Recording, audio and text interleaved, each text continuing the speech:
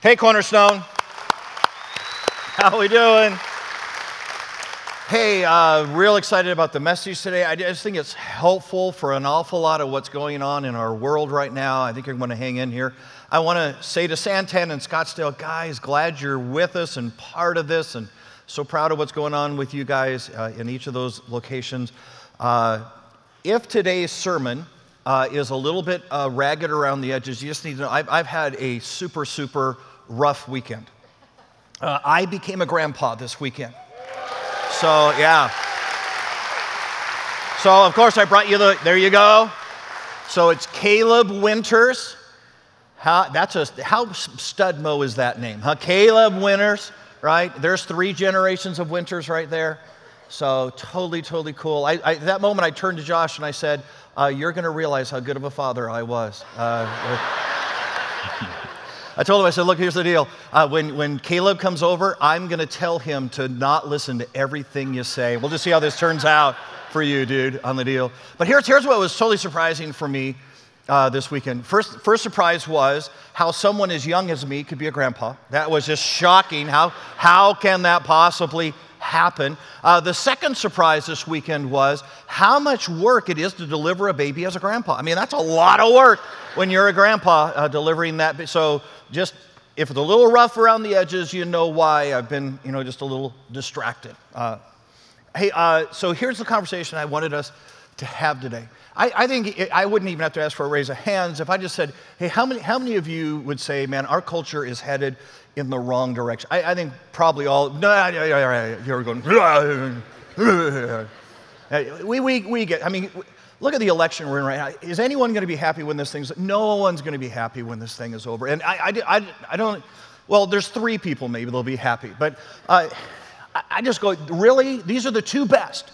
These are the 2 best leaders in our entire. This is wow. We've got crime. We've got people shooting policemen right now. We've got racial tension in our country. Guys, think about it. In Arizona, In Arizona, we have a proposition on the ballot whether or not to legalize marijuana. Are you kidding me? I'm like, really? And if you're in the room and you're a Christian and you go, well, I was kind of thinking, you don't need to think. I'm just telling you, here's what you know. Jesus is not going to be smoking a blunt. That's all you need to know about this issue. There's no way in the world that Jesus is going to be lighting up and sitting there and so that people could come and say, okay, wait. You said you're the Son of God. You said that your Heavenly Father provides for all your needs, takes care of you. Then why do you need the artificial support of something else? Why isn't your God sufficient for you? There's no way Jesus is going to put himself in that position. And I'm just going to suggest to you as Christians, there's no way you and I should ever put ourselves in that position that someone would say, hey, wait a minute, you're telling me your God's so great, you're telling me he answers prayer, you're telling me he takes care of you, but you still need the same artificial help that I need, and I'm not even a God follower. That is a horrible testimony, and it is a lie, it's an untruth. And here we are. Think about this. And our culture is dark, and I don't know about you. There's moments when I just want to go, are you kidding? Can I just find a cave and hold up for a little while right now? But here's what you need to know. As dark as this world is that you and I are living in right now, as disappointed as you and I may be in this moment of history we live in, we are nowhere near as dark as a place called Babylon. A country that was on this earth several thousand years ago. It was literally the epitome of evil. It is literally the darkest culture that has ever existed on the face of the earth. Matter of fact, just to give you a sense of how dark it is. When the Bible comes to the end in the book of Revelation, it says as Jesus is getting ready to come back to this earth, the angels sing out and they declare, finally, Babylon is overthrown. Now, here's the interesting thing about that phraseology. Babylon's already been destroyed. Prophecy already tells us that Babylon will never be rebuilt. But Babylon has become in Scripture the personification of the darkest of evil that can possibly exist. Where you and I stand right now, we can't even see Babylon from here. That's how much darker it is, or was, than the world you and I live in. And here's an interesting thing. there was a God-fearing man who lived in the midst of that culture and thrived.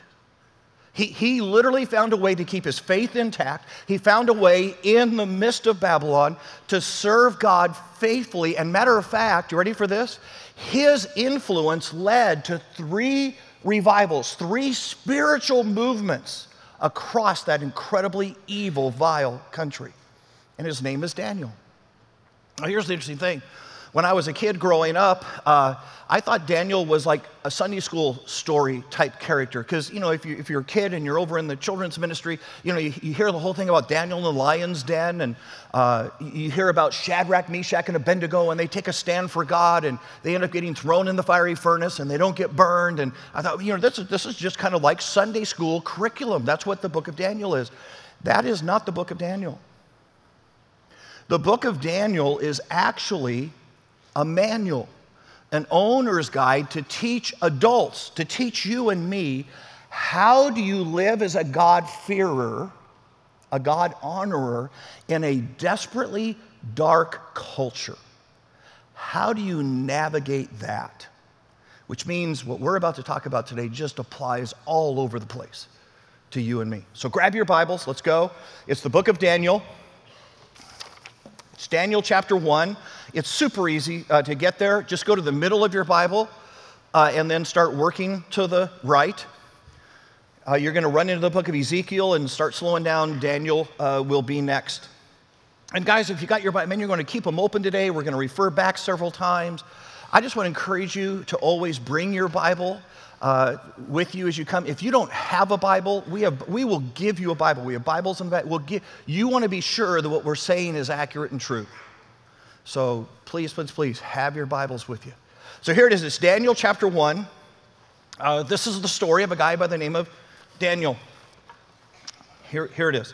Daniel chapter 1, starting in verse 1, it says, "In the 3rd year of the reign of Jehoiakim, king of Judah, Nebuchadnezzar, the king of Babylon, came to Jerusalem and besieged it," waged war against it.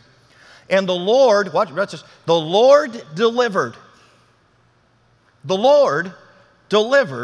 Jehoiakim, king of Judah, into his hand, along with some of the articles of the temple of God. These he carried off to the temple of his God in Babylonia and put in the treasure house of his God." Now, here's the moment. So Daniel starts off, he says, look, here's what you need to know was happening in our history. God delivered us, the nation of Israel, into the hands of an absolutely heathen nation. And as a part of what went on, not only did our ruler go in and all of us into slavery, but articles from the temple were taken and seized. Now, this is a big deal. Here's what we got to get. The articles of the temple were considered sacred.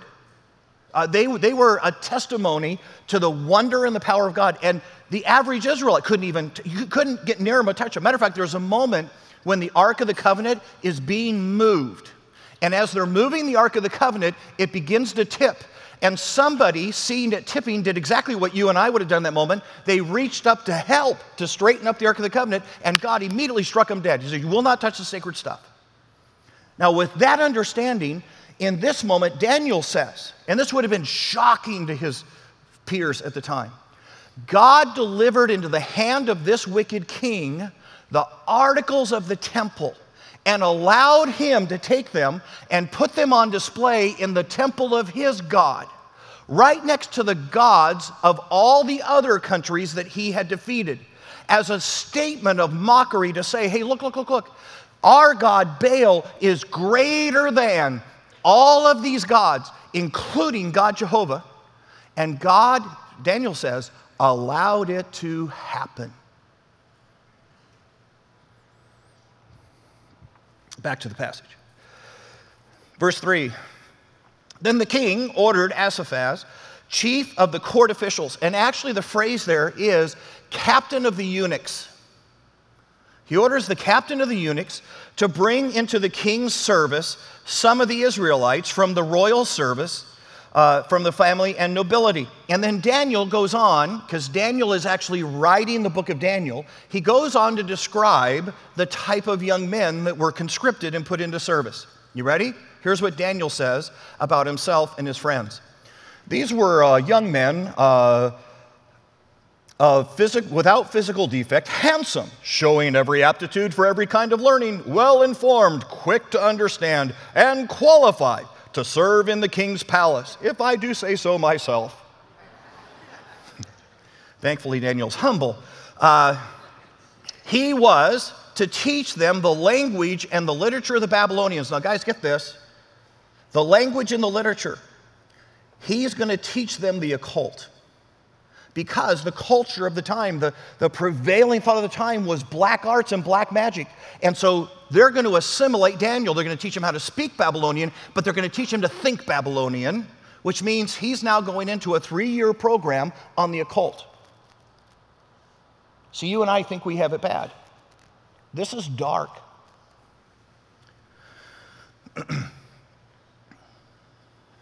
Verse 5, the king assigned them a daily amount of food and wine from the king's table. They were to be trained for 3 years, and after that they were entered into the king's service. Among those who were chosen were from Judah, Daniel, Hananiah, Mishael, and Azariah.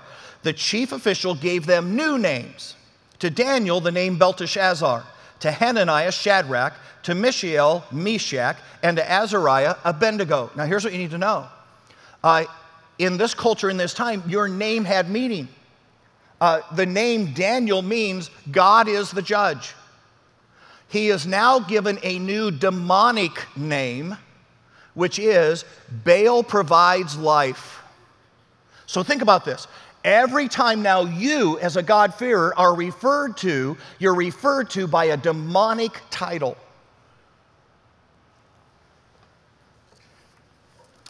Verse 8.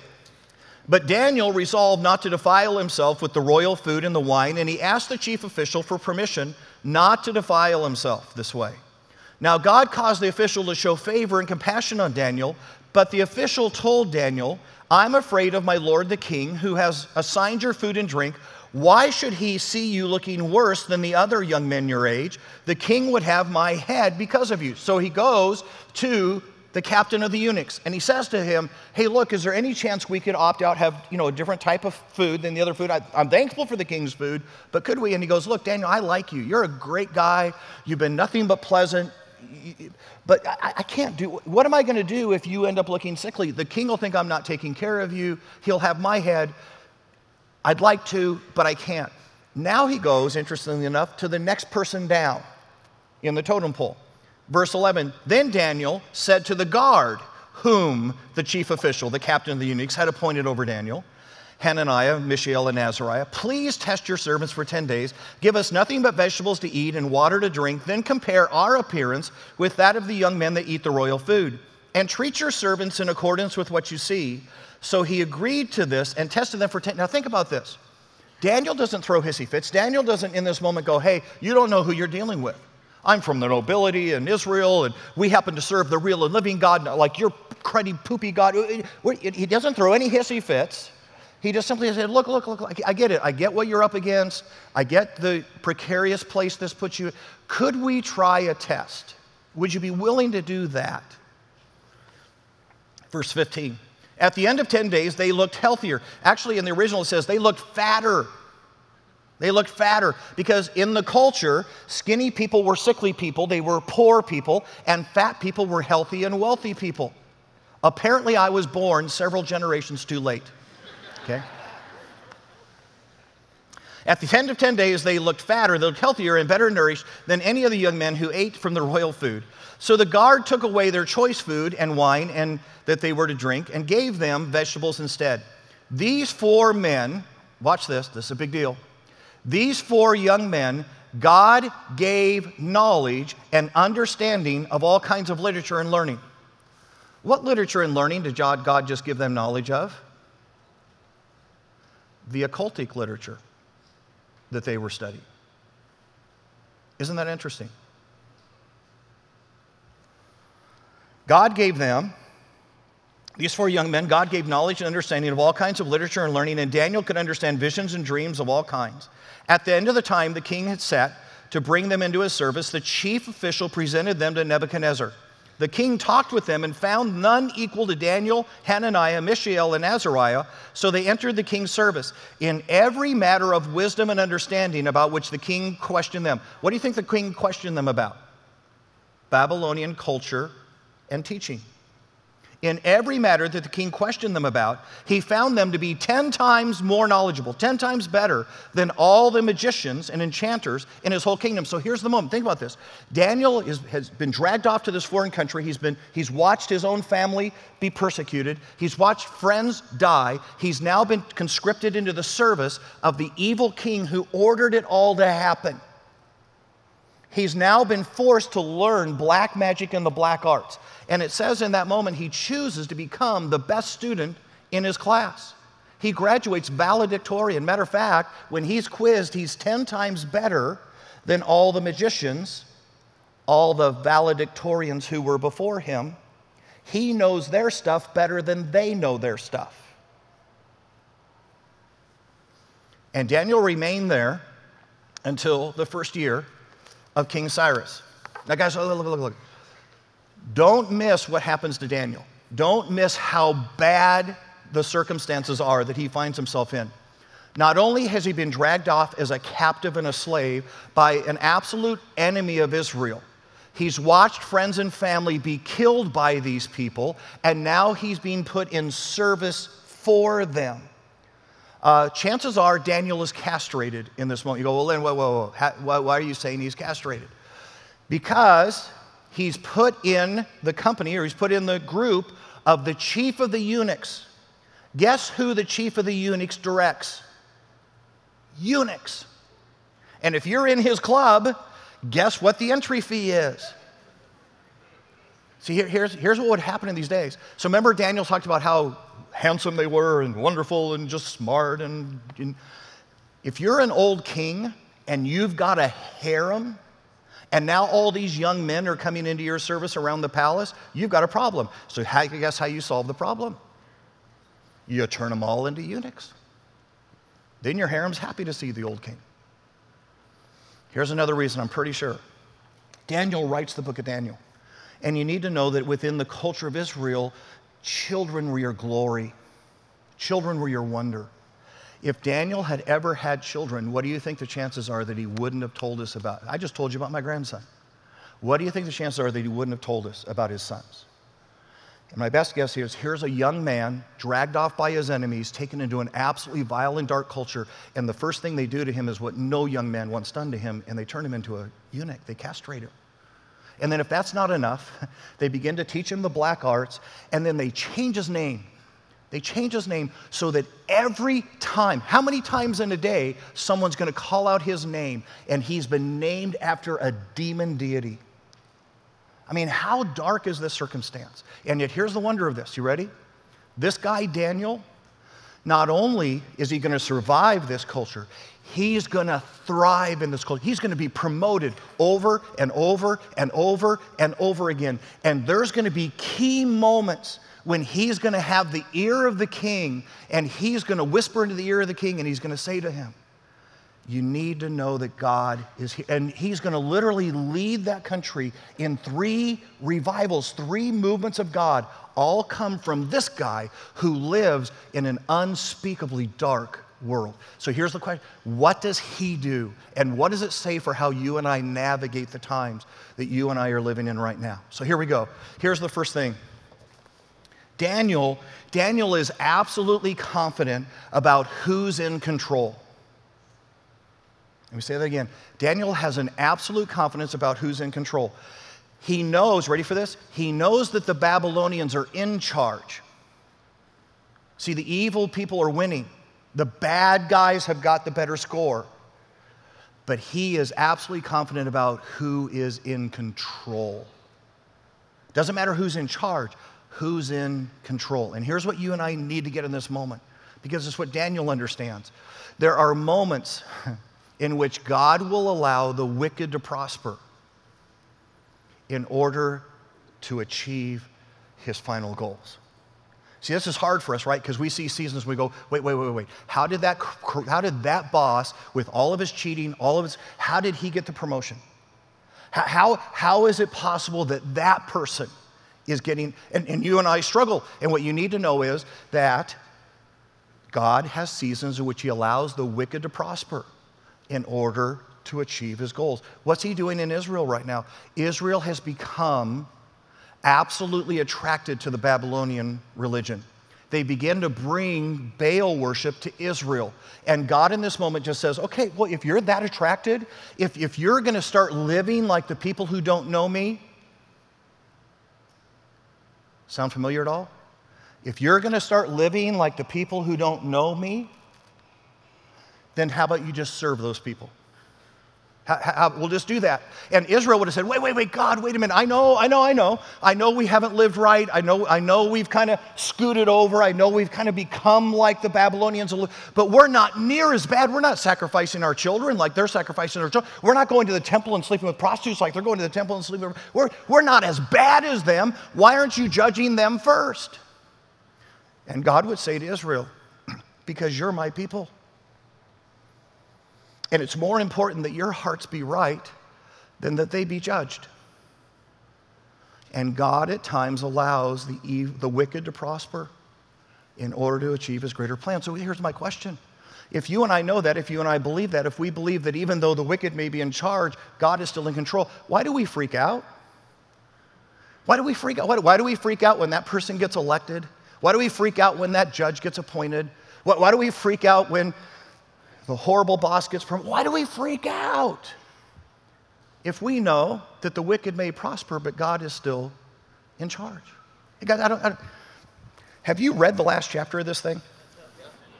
See, you realize the last chapter, we win. Can I just say that out loud? We win. We win. I don't care how bad the score gets between here and there. We win in the end. Have you read the last chapter? I've got a friend. My friend is a USC fan. I know. We all have our faults, okay? So he's a USC friend. But he tells this wonderful story. About 2005, USC is on its way to a national championship. They got an undefeated season going, and now they're going to go play Notre Dame. Here's what you need to know.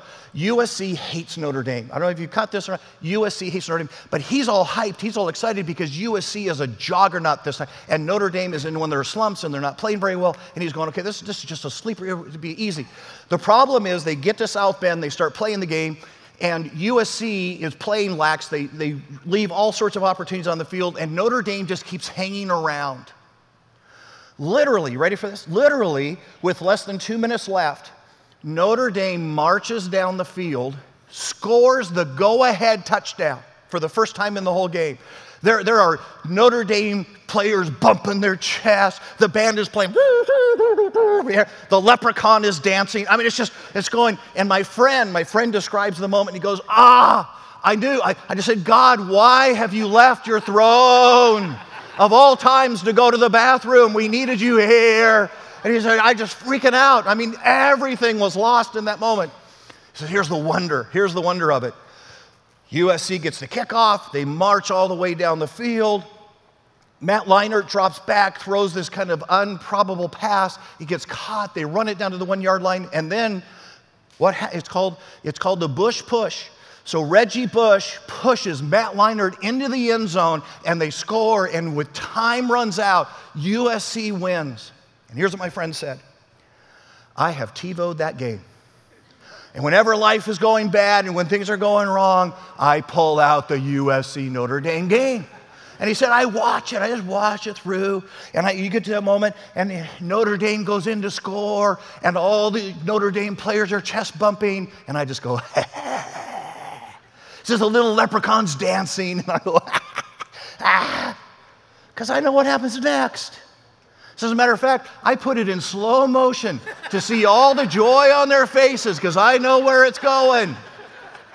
Guys, why are we getting all freaked out? Don't get me wrong. I don't like what's happening any more than you do. It bothers me and I wish it weren't, and I wish we were appointing better, and I wish. But why are we so afraid? We win in the end.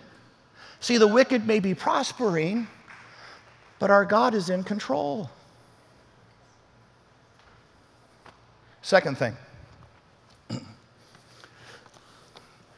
Daniel had the wisdom to know when to pick a fight.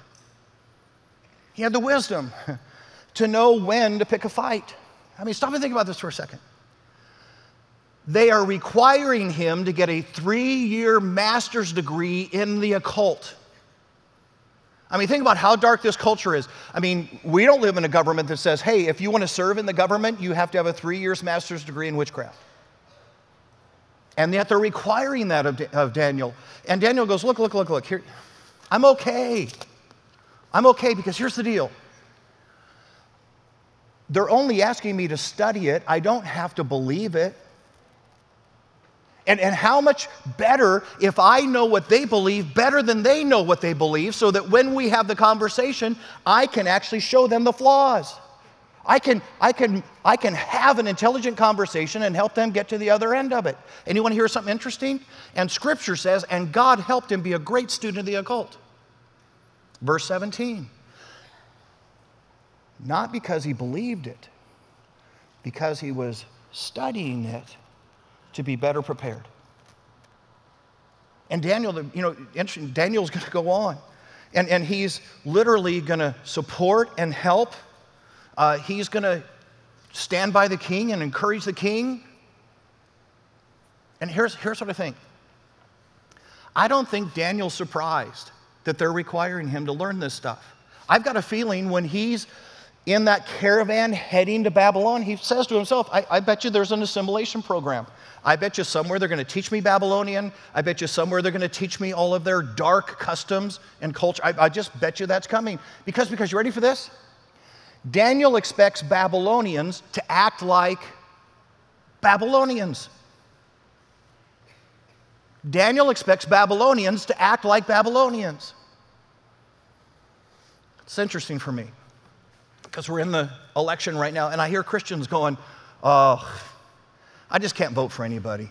You know, they're both just so dark. They've got so many flaws. They're both so screwed up. They're both so dishonored. I can't vote for anybody.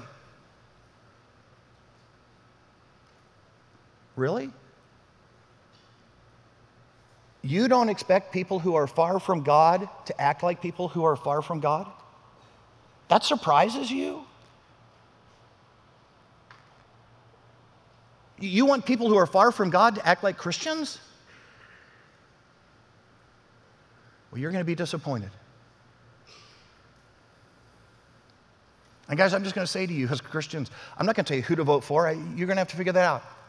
I think you got to vote for the platform that you think most reflects your Christian values. But here's the thing in the end. If you don't vote, if we don't vote, then when someone's going to get elected, right? Someone's going to get elected. And then you and I go and say, would you please protect my religious liberty? Would you please talk to me about the sanctity of unborn life? And don't they have every right, if you and I opt out right now, if we pick this fight to fight, don't they have every right to say, wait a minute, when I was trying to get elected, aren't you the one that was so high and mighty on your righteous horse of character that you didn't even vote for me? And I'm just telling you, Daniel knows which fights to fight and which ones not to. And he's saying, look, as long as you don't force me to do something. Matter of fact, think about this. The only time that Daniel rears back is when King Darius says, hey, you're going to bow down and pray to an idol for the next 30 days. And Daniel goes, whoa, wait a minute. I can't do that. Now you are requiring me to do an ungodly behavior. You're not asking me to study something. You're not asking me to attend a part. You're asking me to do something that directly violates. And he goes, I can't. But even as they take Daniel to the lion's den, he's not going there screaming and going, you bunch of heathen piece of, right? Matter of fact, it's on the other side of the lion's den as Darius pulls him out that Daniel says, the God that I've been whispering in your ear, the God I've been nudging you toward is the God who closed the mouth of the lions. And Darius in that moment literally puts a decree out and says, all of Babylon has to worship the God of Daniel.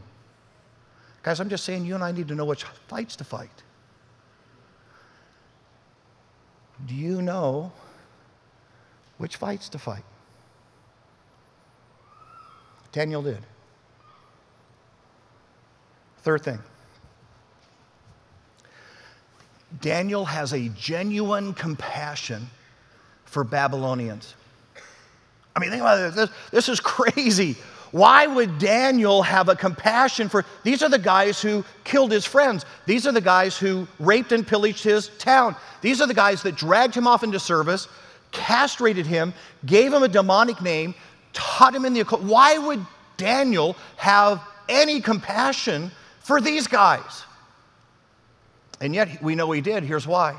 As you read on in the book of Daniel, there comes a moment when King Nebuchadnezzar, the very guy who did this stuff to him, is standing on his balcony, looks out over Babylon and says, "Is this not great Babylon that I have built?" And he gets all swelled up in pride. And God decides in that moment, "Hey, Nebuchadnezzar, we're going to teach you a lesson in humility." And he causes Nebuchadnezzar to have a dream. Daniel gets called in to interpret the dream. Guess what the dream is? The dream is, Nebuchadnezzar, you're going to lose your mind. You're going to go off and eat grass in the field like a cow for 7 years. And when Daniel is forced to interpret the dream, here's the first thing he says to Nebuchadnezzar, the guy who's caused him all this pain. He says, "Oh, Nebuchadnezzar, I wish this was happening to anybody but you." Is that remarkable? "Oh, Nebuchadnezzar, I wish this was happening to one of your enemies. I wish this was happening to anybody but you." And you suddenly realize Daniel has invested his life to Nebuchadnezzar's success. He's been walking life with him and rooting for his good fortune. Guys, this is hard. This may be the hardest one on the list, that you and I would actually care for and have compassion for Babylonians. That you and I would actually care for those who are outside of our circle. Because you know what we do? We put on a filter and we say, okay, so here's how we're going to judge you. We're going to judge you based on whether you line up with my values. So here's what I'm asking. Are you a Democrat or are you a Republican? Because I'm just telling you, you're either in or you're out. Are you a Christian or are you a non-Christian? Are you a Baptist or a Presbyterian? I just got to know, because that's going to define, because you ready for this? Because we assess people by whether or not they agree with us and line up with our values. And based on that, you ready? We put lines in the ground, and you're either on the right side of the line or you're on the wrong side of the line. And let's just be honest. There is no compassion for those that are on the wrong side of the line. They're getting what they deserve. And you're like, God is not a line maker. He's a path builder. And what God, when he looks at us, says, look, we're all people. They're all people. And there's only two types of people. There are people who are heading away from me, and there are people who are heading toward me. That's it. And your assignment in Babylon, your assignment in the darkness of culture, is to walk alongside as best you can the people who are headed away from me and say, look. If I can ever help you with your kids, I'll explain to you what I've discovered. If I can speak into your marriage and if I could make a difference, I would, because I'm so rooting for you. I'm so on your side. Because guys, here's what you need to know. Nobody is willing to hear what you and I as Christians have to say until they know that you and I genuinely care and respect them. Not agree. I don't agree. You don't agree. But I genuinely care and I respect and I'm rooting for your success. And if I can ever help you with finance, I'll help you with finances. So that, you ready? So that in that moment of their journey away from God, when they come to the end of their path, when they come to that moment that does not work and puts them in absolute crisis, that you and I are close enough to whisper in their ears and say, there's another way. And could I direct you toward a God who would help you with this? See, we're not to be line makers, we're to be path blazers for people. Didn't Jesus say that? Didn't Jesus say, you are the light of the world? That's what you're to do. You're to live in an incredibly dark culture and shine the light so that people could see the path and start going in the right direction. How many of you have been to Carlsbad? Okay, good, like 2 of us. So this is going to help you a whole bunch. So Carlsbad Caverns, it's kind of inside of New Mexico. It's just this amazing place. It's, huge caverns. They've discovered it's got all these bright lights that colorize all the stalactites, and it's just amazing. Part of the tour, they take you way down in the depths of Carlsbad Caverns, sit you down on a bench, and turn out the lights. Now, the reason they do this, despite all of you that have your phones on right now, the reason they do this is because they want you to experience what it means to be in just absolute darkness. Here's the incredible thing about this, that when you and I are living in darkness, matter of fact, maybe even the darker that it is, the more powerful even the tiniest light in that darkness. A tiny light suddenly becomes a powerful place of hope. So what does it mean? What does it mean for you and I to be Daniel, living in Babylon? To just simply say in the moment, look, I get it, it's scary, I don't like a lot of what's going on, but even though the wicked are winning, I know who wins in the end. I know who's in control. And I'm going to pick this is not about winning an argument. This isn't about proving that we're right and they're wrong. I'm not picking fights over that. And that we would find compassion for Babylonians, for people who are headed away from our God. And we would say, look, I'm just going to root for you. I'm going to come alongside. I'm going to be there. I'm going to do anything I can to help you, in the hopes that in the right moment, you'll let me shine a light. And we could turn a corner and you would head toward my God. Let's pray. Hey, dear Lord Jesus, we simply come to you, and we're just going to say it out loud. God, we've been frustrated. We've been discouraged. We're sick and tired of the news reports right now. We look forward and we go, there's just no way to win from here. There's no way to be happy from here. And the wicked seem to be winning. And God, remind our hearts that no matter what the score on the scoreboard, our God wins in the end. We're on the winning team. God, give us wisdom. Give us wisdom about the fights we need to pick. That we're not drawing lines in the sand, instead we're creating paths. And God, help us to love Babylonians. Help us to be able to come alongside as the children of God, say, look, I love you, I'm rooting for you, I want nothing but the best for you. And when the moment comes, I'll shine my light and we'll find a path. God, help us to thrive in Babylon. And this we pray in Jesus' name, amen.